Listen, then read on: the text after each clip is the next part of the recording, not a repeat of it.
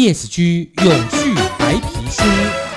今天呢，我们在节目这边要跟大家来谈到的就是塑胶业的循环经济如何在永续浪潮中翻转。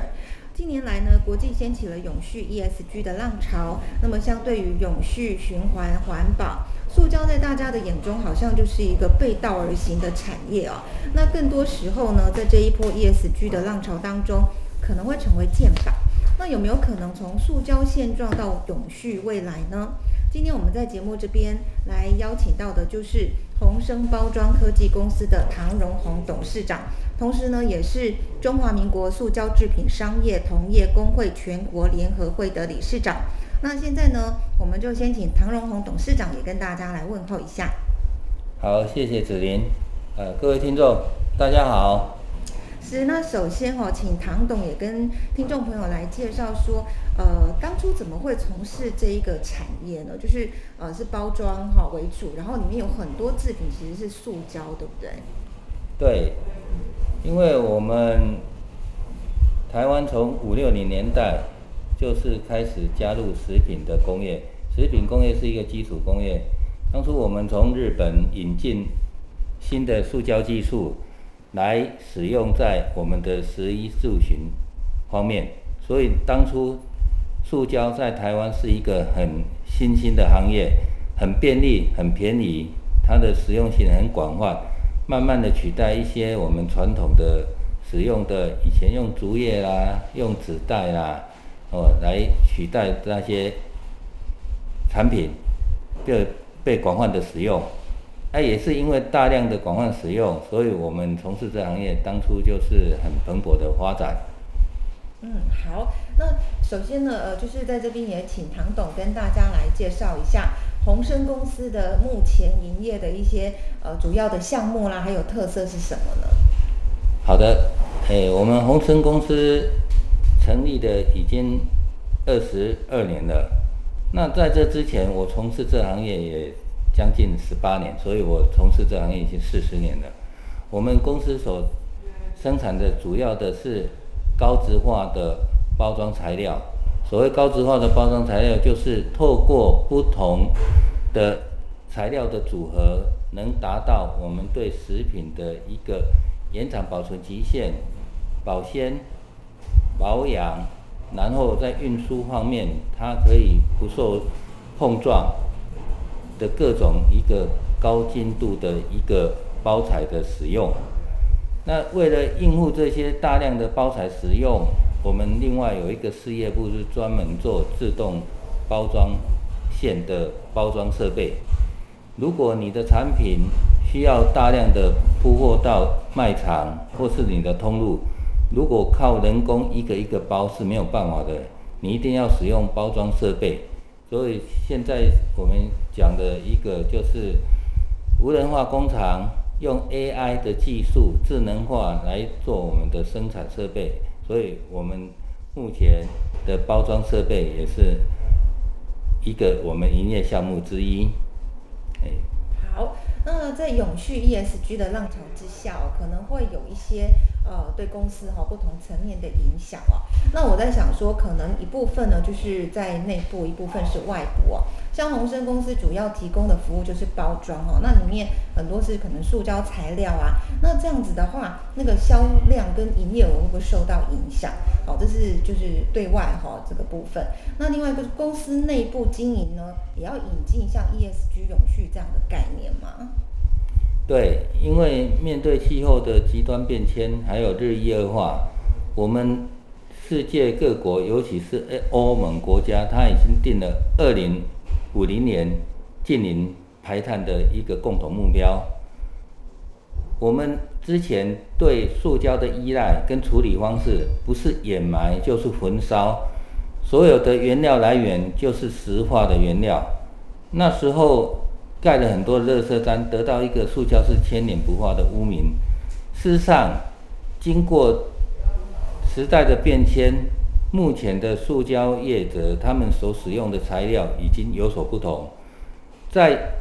第2代的时候是用的一个生质的材料比如说 PLA， 它是从玉米淀粉或是说从它的马铃薯那边提炼出来的，但是它要排放在大地之中，你还是必须要有媒介物。但是目前已经开发到问我们的废弃的农业资源可以做成一个我们所谓的再生的塑胶粒，包括我们使用过的塑胶原料，我们不要把它丢弃，经过一个资源的回收系统，我们可以让它再 recycle， 就可以能再次的利用。其实在我们地球本身就是一个最好的一个包装，没有不能用的资源，只有说放错地方的垃圾。只要能提高我们的循环经济的使用量相对的就能减少对石化业原料的依赖，那就能做到真正的节能减碳。所以现在我们讲塑胶，它会是一个概念，不是说它都是石化来的就对了。对，以后也许你用的塑胶像今天带给你们看的产品那个吸管，其实它的吸管是用茶叶的梗所制造做的一个吸管，包括那个叉子还有那个汤匙都是的。好，那另外就是说，像在公司内部的话，这个经营管理层面也都要引进像 ESG 永续的概念吗？有，因为企业要不断的提升自己的管理系统能力，提升设备的操作效能，透过严谨且细致的系统，才能重新去检视企业的流程，实现各种资料是随着我们的手机可提示的资讯可以看到的，汇整分析更为及时。然后我们要透过对我们产品的一个技术的提升，来满足客户对产品的需求，创造更大的利益，然后回馈给我们的社会环境。所以说我们环境保护循环经济减碳排放我们要有一个碳权的观念跟理念。那这循环经济最主要的就是能让到近零排放的这个解方。那国际减碳趋势对台湾最主要的影响就是来自于品牌的要求。如果我们的企业没有办法做到这一点，将来我们台湾都为代工工厂或是材料的供应商，如果能以国际大厂紧密的合作材料减碳企业是不容忽视的课题那迈向这些，当然我们需要提升我们自己本身企业的竞争力所以我们要鼓励台湾的企业要加入循环经济低碳的商业模式。企业要迈向永续的经营，必须思考如何将业务目标与社会环境、公司治理等使命结合，这所谓的 ESG，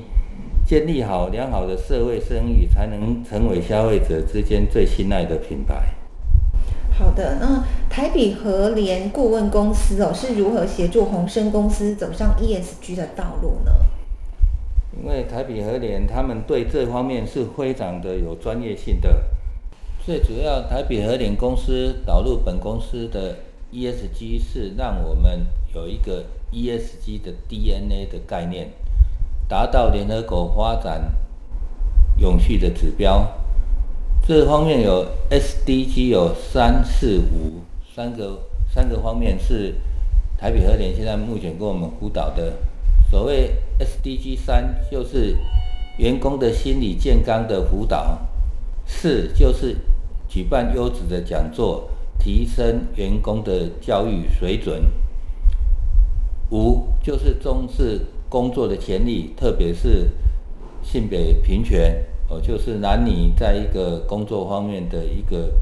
平等的一个对待，还有心理的建设，也将这一种生生不息的善的种子播放到每一个使用者的心中，然后成为我们最好的品牌，也让我们所居住的地球是一个生生不息的环境。是，那宏笙公司未来推行像 ESG 永续的一些项目是怎么样来推行呢？就是在公司内部，我们首先要让我们的制程再自动化，然后加到 ERP 的系统，让管理更加的一个系统化，让机器必须更智能化的去生产，减少人力的依赖，然后用我们的员工的教育训练，让大家对公司更有向心力。过程有预期说会有什么样的议题可能会是需要努力的呢？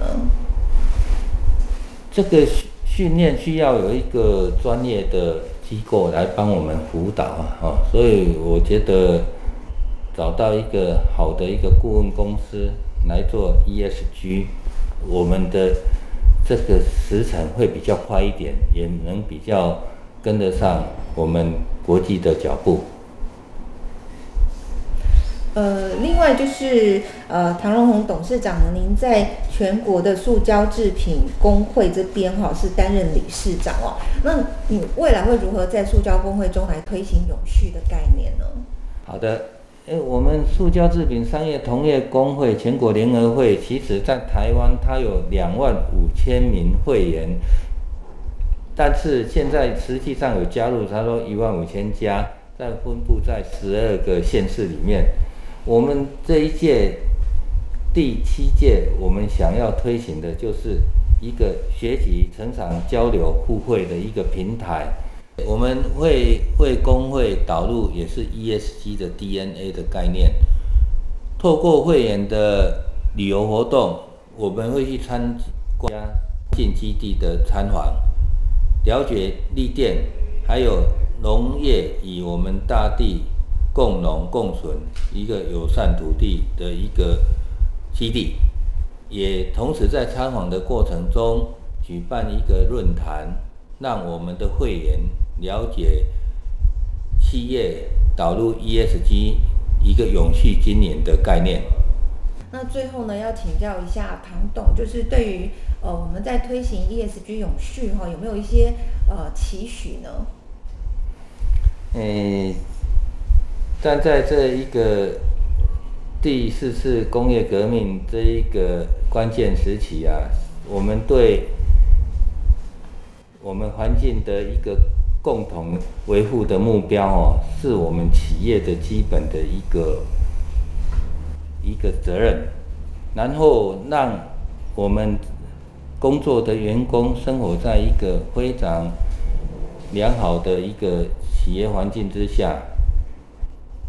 还有我们的管理系统是一个有系统化的。事实上，任何一家公司如果没有一个好的一个资源系统，你要自己去弄这个是非常困难的。所以我们必须要找到一家可以配合信赖的一个顾问公司来帮我们做这一种社会责任的目标、业务的目标，还有环境跟社会一个治理的一个使命结合，建立一个好的声誉，这样我们才能有一个品牌的概念，也才能导入我们的企业永续经营。